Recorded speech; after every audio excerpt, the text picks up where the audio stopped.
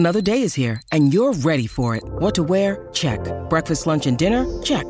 Planning for what's next and how to save for it? That's where Bank of America can help. For your financial to-dos, Bank of America has experts ready to help get you closer to your goals. Get started at one of our local financial centers or 24/7 in our mobile banking app. Find a location near you at bankofamerica.com/talktous. What would you like the power to do? Mobile banking requires downloading the app and is only available for select devices. Message and data rates may apply. Bank of America N.A., member FDIC.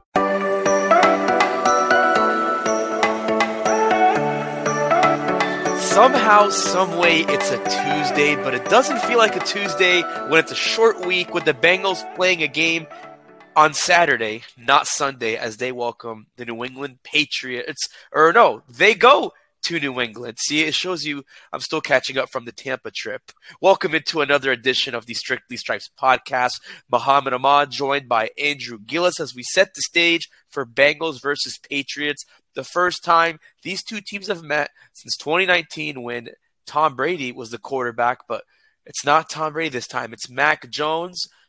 It's Burrow versus Jones, but instead of setting the stage for Burrow versus Jones, I want to really set the stage for Burrow versus Belichick because of all the coaches that Joe Burrow has faced.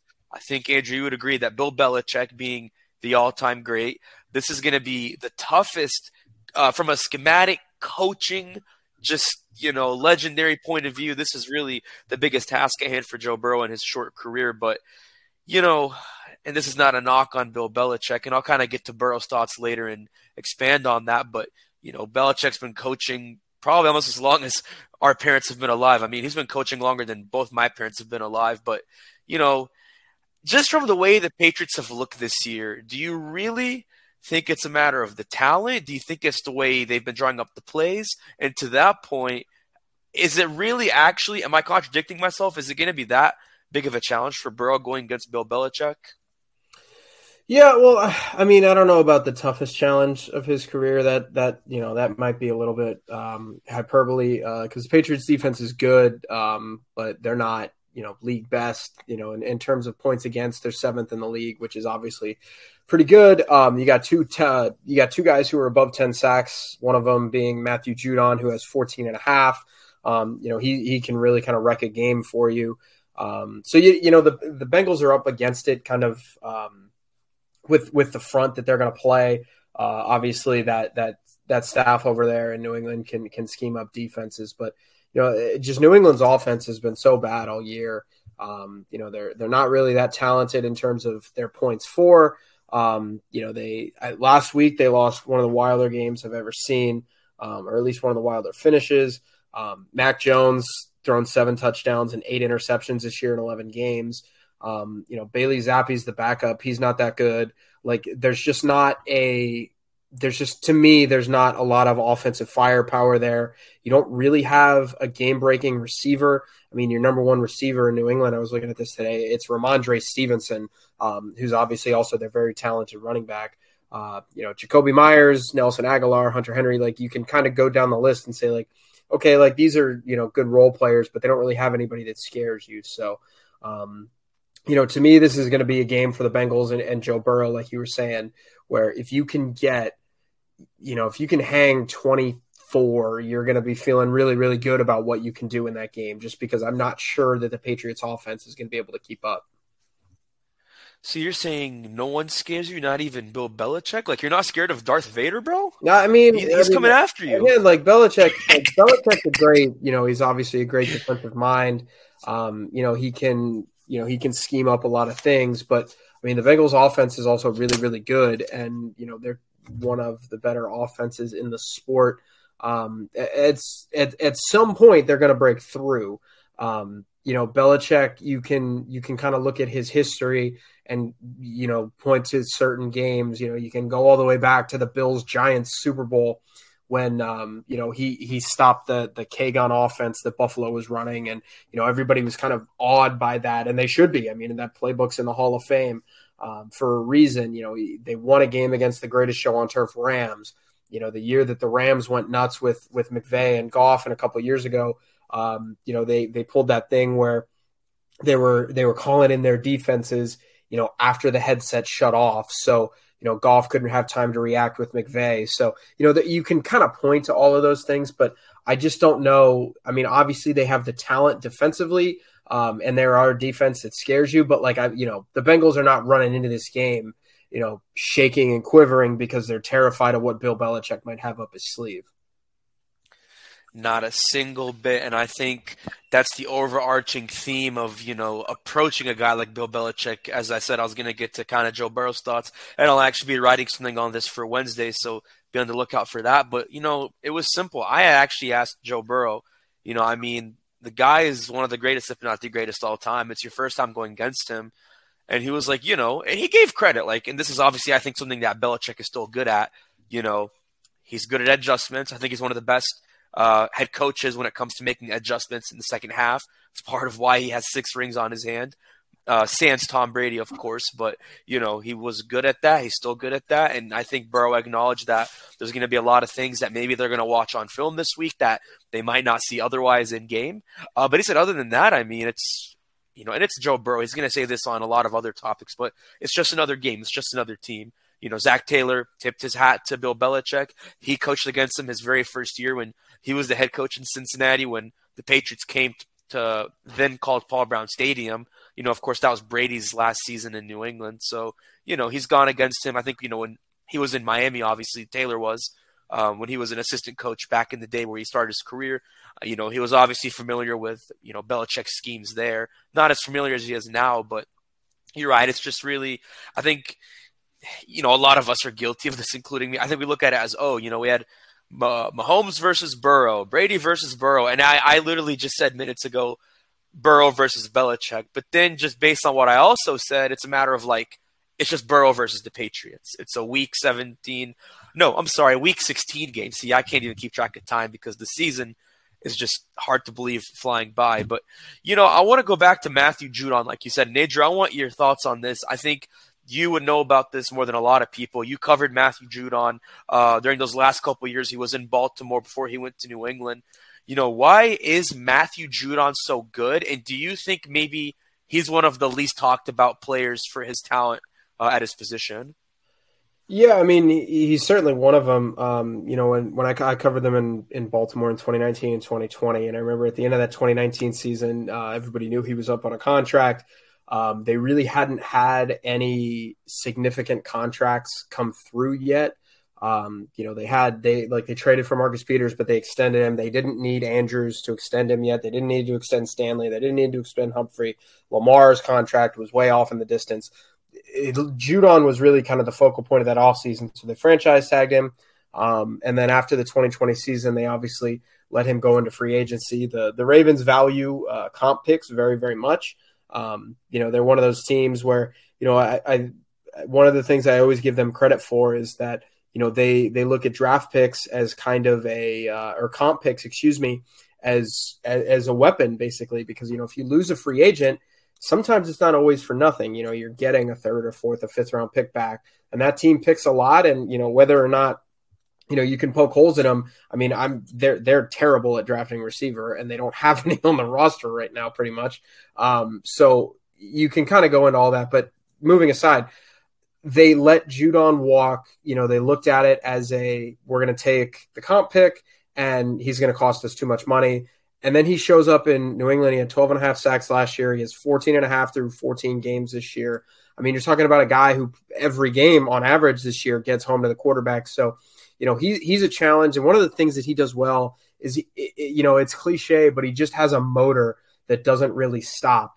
He's got 50 tackles this year. He gets after the quarterback. He's got 26 quarterback hits. He really gets home, and it's one of those things where he doesn't stop. That is, I think, what kind of makes any edge rusher unique. I think you can kind of look around the league and point to guys who are really, really good at rushing the passer, or maybe more all around. They're not as good at rushing the passer, but they're really, really good in run defense. There's different edge rusher tiers you can kind of put different guys into. But with Judon, he's good at all things, and he's got a motor that just keeps on moving. So he's a challenge for sure.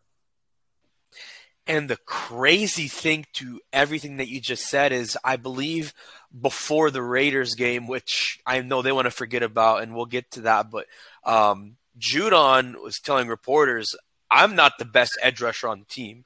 Josh Uche is. And I mean, I don't know if he's as good personally, in my opinion, as Judon, but I mean, Zach Taylor talked about it. Like, you're not talking about just Judon. You're talking about two of the best edge rusher tandems in the league. And I agree with that. And I'm also someone who didn't really think much of that because I haven't really paid much attention to the Patriots being inconsistent.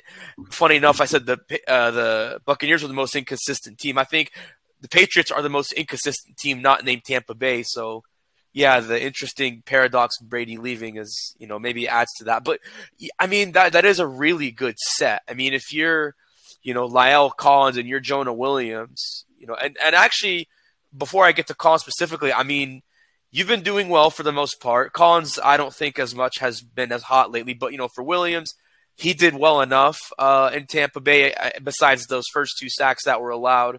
Although I think that was actually on Collins. But the point is, what do those two guys do? I mean, they're going to have their hands full the most.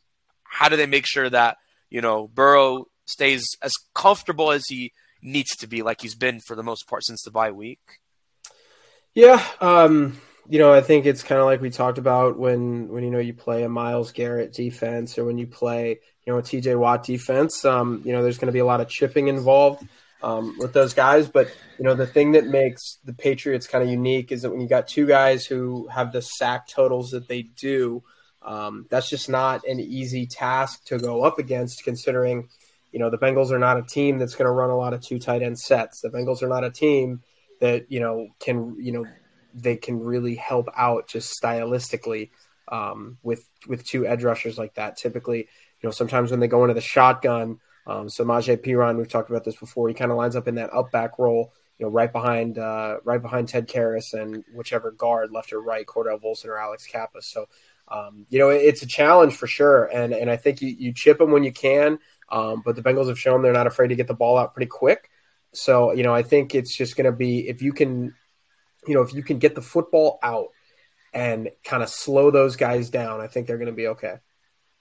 So to that point, I was saying earlier about Collins, I'm looking at his PFF grades from that Tampa Bay Bengals game on Sunday.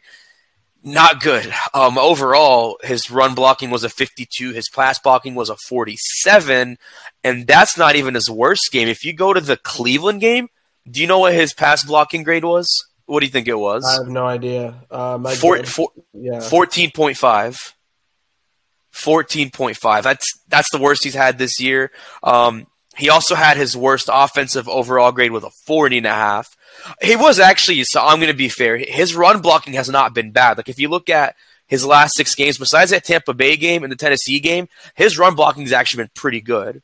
But no, his pass blocking has actually, for the most part, kind of trended downward, and his overall offensive grades aren't really all that great. And so I think that bears the question. Again, he's not, I think, the worst at what he's doing. I don't mean to be critical or throw him under the bus, but when you look at grades like that and you look at the 2 sacks that he gave up against Tampa Bay, that could have very well changed the course of the game if the Bengals didn't come back down 17-0. I mean, how concerned are you about the way he's been playing? I mean, is it much of a concern? No, not a ton for me, to be honest with you. The PFF grades are what they are. I've kind of expressed skepticism about those before. Obviously you can, you look at the top of the list, I'm sure, it's Trent Williams and Tristan Wirfs and, Lane Johnson and, Penei Sewell. And I'm sure those guys are pretty high up at the list. And I'm not saying that, La'el Collins or Jonah Williams has been playing at that level, but, against that Cleveland game, they only allowed 1 sack. Burrow only got sacked 1 time in that game. I'd have to check and see how many times he got hit. But if you're keeping the quarterback up, I mean, they had 2 sacks against Tampa. And admittedly, one of them I thought was pretty clearly La'el's fault. Looked like he didn't come off. Ted Karras mentioned that, they did a lot of stunts, a lot of blitzes, and it looked like, I don't have to go back, but it looked like La'el didn't come off on one of them when he should have. He had a double with Kappa, and he should have picked up the guy coming off the edge. But, you're talking about a game where you have 2 sacks, you have 1 sack the week before, 1 sack the week before, 1 sack the week before. I mean, compared to the first, 8 or so games, this offensive line has gotten a lot better. So, my concern level is not super high with that right now. Yeah, I understand that, and I agree wholeheartedly. The offensive line overall has been great. I mean, I know you've been talking to Cordell Volson about how great he's been, and I mean, like a lot of guys, like Ted Karras have said, he's not a rookie anymore. I think, did Zach Taylor say that too? I think even he said Cordell's not a rookie anymore. I think so. Someone else said that, I believe. Right? I don't know. Or am I just crazy? I have to go back and look, but yeah, I mean, that has kind of been, one of the rallying cries, I guess, is that, they've played together now for a while, where at the beginning of the year, they just hadn't played together. They had new guys coming in, guys were hurt during camp, guys were, Cordell's a rookie. They were just, you didn't have a lot of reps together, but I think now they're feeling a lot better about themselves now that they have gotten those reps together. And I am too, and hopefully all of you listening are feeling good as well. And we hope you keep feeling good, because when we come back on the podcast, we're going to talk about how much the Patriots defense may or may not get to Joe Burrow elsewhere with the Bengals offense. Plus, we're going to do our weekly check-in with the MVP rankings to see where Joe Burr sits in the rankings. We'll be right back on the Strictly Stripes podcast. Thanks for staying with us on the Strictly Stripes podcast. So, Andrew, we've been talking a lot about the Patriots defense, and it really starts with that pass rush of, Josh Uche and Matthew Judon, and you talked a lot about Judon. You had some great insight having covered him, but I think someone that people don't forget about, because I think he still talked about, which in and of itself says volumes, but Devin McCourty. I've been watching this guy since I was he was drafted in 2010. I was probably 12, 13 years old when I started watching him, and I think he's well out of his prime, but the guy still makes plays at his age. I mean, he is not a bad player. He's the longest tenured defensive player on the team. He's not the longest tenured overall. I think that would actually be Matthew Slater, which, man, that guy's been playing special teams longer than I can remember. But, I mean, to have someone like McCourty playing as long as he has, playing at the level he has, if you're Jamar Chase or T. Higgins, how much do you plan for? I mean, you plan for a guy like that, but how do you plan for someone like Devin McCourty?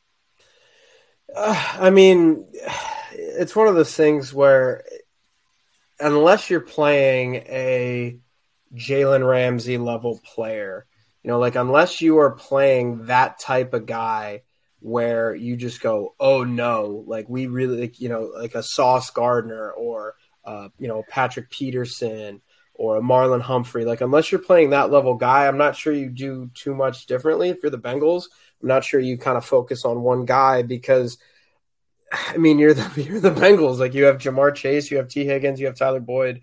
You have probably the best receiving core in the league. That's not something that you run from, I don't think.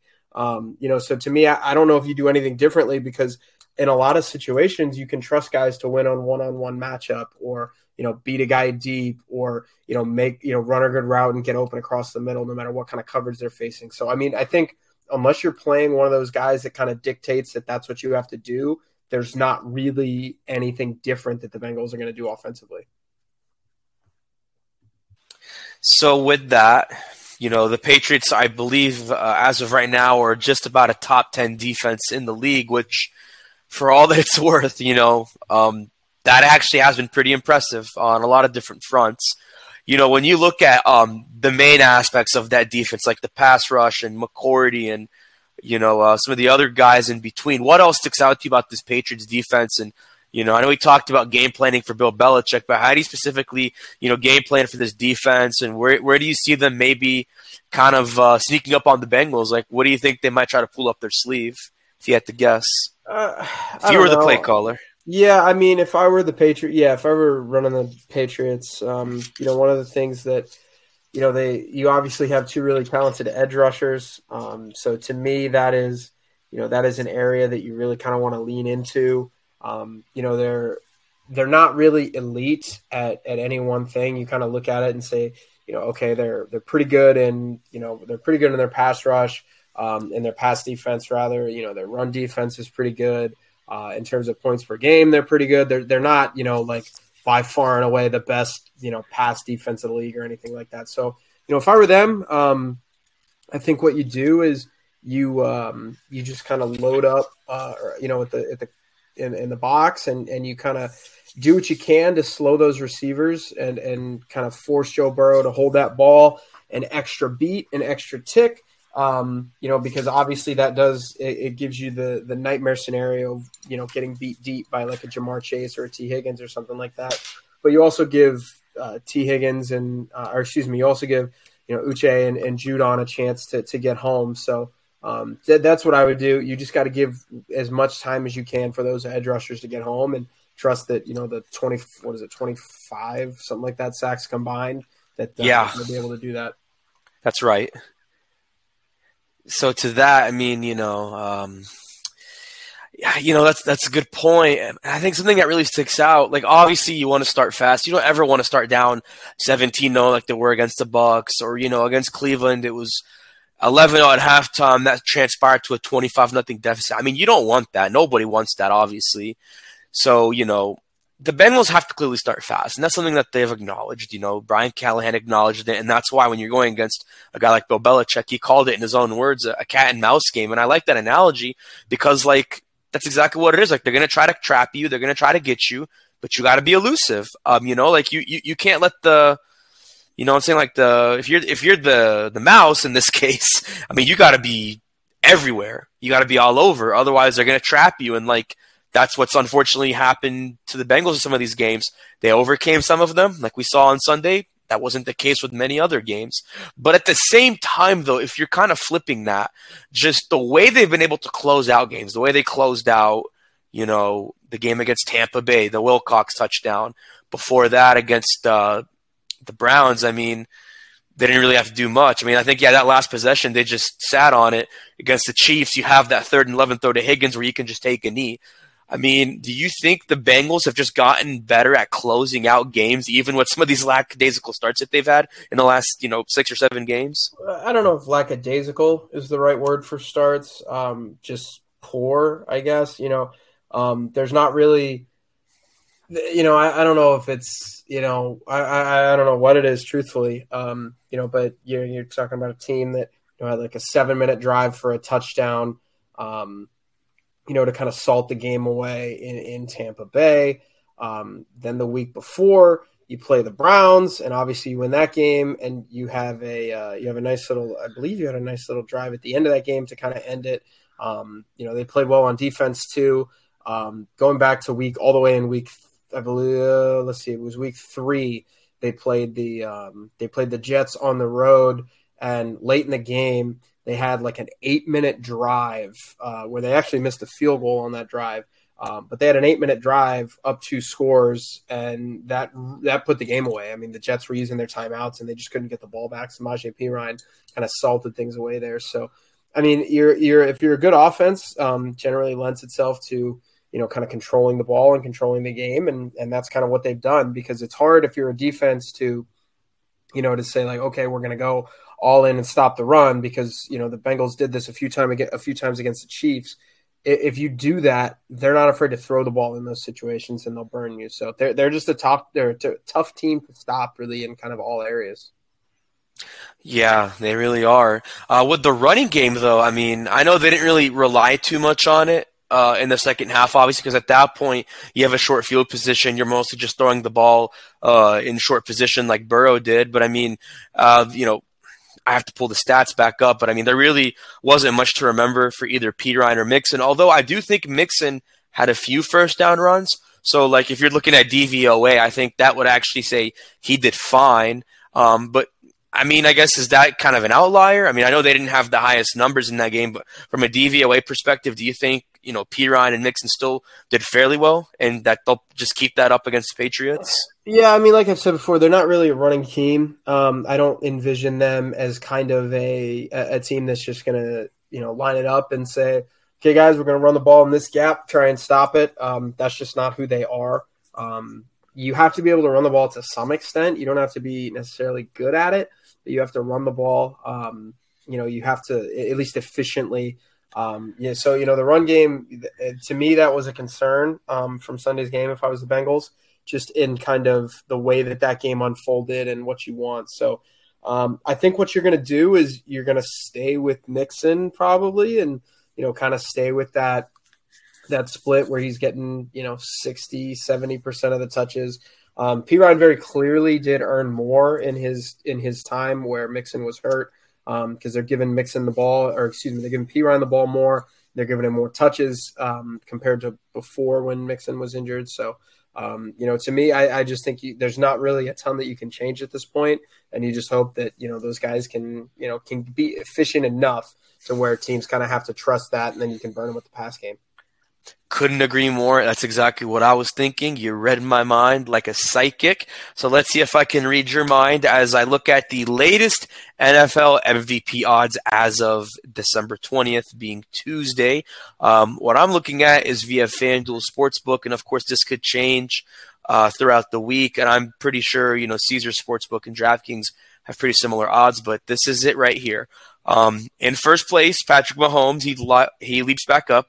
And actually leaps up pretty high. He was in the plus odds for a while, at least for the last week or two. Now he's favored by minus 350. So Jalen Hurts, who was in first place, goes back down to second, where he's been most of the second half of the season. He's favored plus 550. This is the interesting part. Josh Allen and Joe Burrow's odds, I'm sorry, I can't speak today. Their odds are tied plus 600. That's a given with the way Allen just sliced and diced against the Dolphins defense and that comeback win in the snow of all places in Buffalo Saturday. With Burrow, he didn't have a bad game at all, but, he was working with short field position, which helped him, and he didn't really have a great first half. So didn't really hurt his odds. He just looks like he's kind of sitting in third place. Right behind him, Tua Tagovailoa. I mean, his odds haven't really changed. He's only in fourth place because Allen moved up to that spot with Burrow. His favorite odds are plus 15,000.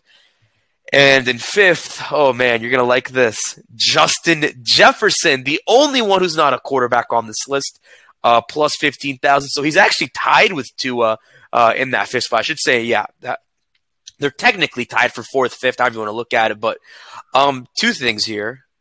First of all, are you amazed that Justin Jefferson is even in that conversation? I'm not saying he's going to win it, but are you amazed by that? And number two, even after, again, a game that wasn't the best, but that wasn't the worst for Burrow, how much more narrow does the window get to catch up? And how much is that affected by Jalen Hurts' shoulder injury, which I should also add out there? Yeah, well, with the first part, Jefferson, I mean, he's had a great year. It's kind of hard to dispute if you just kind of look at his numbers and what he's meant to that Minnesota offense. So, I mean, obviously, I don't think he has a chance to win. I don't think Tua has a chance to win either. But, to me that, congrats to them for a really good year, because I think a lot of people were doubting Tua going into the year. And, Justin Jefferson, I mean, people knew he was going to be awesome, and I think he might have even surpassed those expectations. As for Burrow, yeah, the Jalen Hurts thing does really suck for Jalen, because I mean, last week he was the favorite. And, I know he threw 2 picks in that game against Chicago, but he also rushed for 61 yards and ran for 3 more touchdowns, and the Eagles won again. So you're talking about a guy who has led his team to a 13-1 record with 3 games to play. And obviously the Eagles I believe they play the Cowboys this week, and then they play the Saints and the Giants. So, you win 2 of those games, you're talking a 15-2 season. A 15-2 season with Jalen Hurts kind of staying on pace. To me, that's enough to win MVP. I would have been probably okay with either answer, he or Mahomes. Now, I mean, it's like the odds indicate it's probably pretty clearly a Mahomes' race to lose. I know that they struggled against Houston, but you get Seattle, Denver, Vegas to end the year. Those aren't necessarily, world beaters. You've got Patrick Mahomes, who's throwing on average for more yards in a game than he has at any point in his career. He's not going to throw for as many touchdowns as he had in his career. He threw for 50 back in 2018. But he's gonna reach second, assuming that he throws for at least 3 touchdowns in the next 3 games, which I think is a pretty safe bet. So, yeah, I mean the margin for error is really, really small for Burrow at this point. He's got to have a great game against New England, a great game against Buffalo, and a great game against Baltimore. And if the Bengals lose 2 of those, you can probably count them out.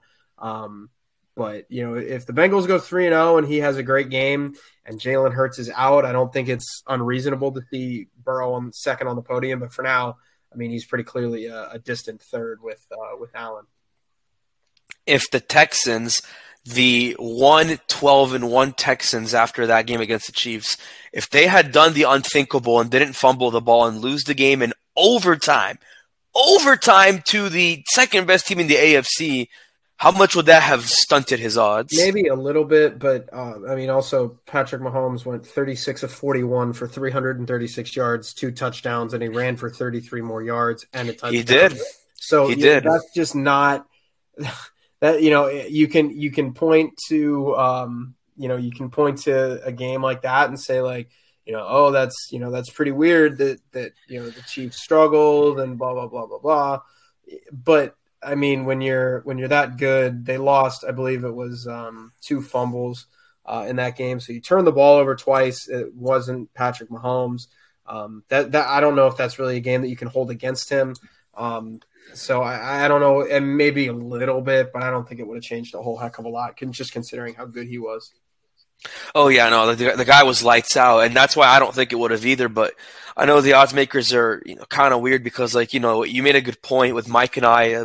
Couple times in the last couple of weeks, those quarterbacks who get that MVP are almost always a 1 seed or a 2 seed. And so I'm thinking, say the Chiefs lose that game, which they almost did. And that is a concern not for Mahomes, but for many other reasons that I still cannot believe almost happened. But, let's say they lose that game. The Bengals are the number 2 seed at that point because they have the tiebreaker advantage. Both teams would be 10-4, but the Bengals beat them. So they're behind Buffalo. And if somehow the Bengals run the table the next 3 weeks, win the North, win the first seed, and the Chiefs somehow find themselves at third, and Mahomes is outdueled by Burrow in the next 3 weeks, you still have to be fair and give Jalen Hurts consideration, even with the shoulder injury, because you're right. He played more than fairly well before he got hurt against the Bears, but at the same time, it's like, there's a good argument. Like I'm saying, if they lost that game and the Chiefs can't get a 1 or 2 seed, and Burrow statistically – I don't think he catches up to Mahomes because Mahomes leads in passing yards, touchdowns, and is at least tied or up there with completion percentage in the top 3. But I'm saying if Burrow down the stretch makes a really strong case where he doesn't throw tipped pass picks like he's thrown all year, because those are his only interceptions, which I don't think is the worst thing in the world. But if he doesn't do that, he gets clean protection like he's been getting overall, and he monies it up to his 3 receivers. I think at that point you make a strong case for whether he at least finishes over Mahomes in the voting, even if Burrow doesn't win it, which I don't think is improbable, but certainly difficult at this point. So I don't know. I think that's going to be a really interesting thing to watch for the next couple of weeks, but stay tuned. Tomorrow, Mike Nizick and I will look at the Bengals defense and see what they can do to keep Mac Jones and the Patriots offense stymied, along with everything else in between you need to know about special numbers and stats for this game. And we might have a special guest that many Bengals fans know well. But once again, for myself and Andrew Gillis, I'm Muhammad Ahmad. See you back here tomorrow.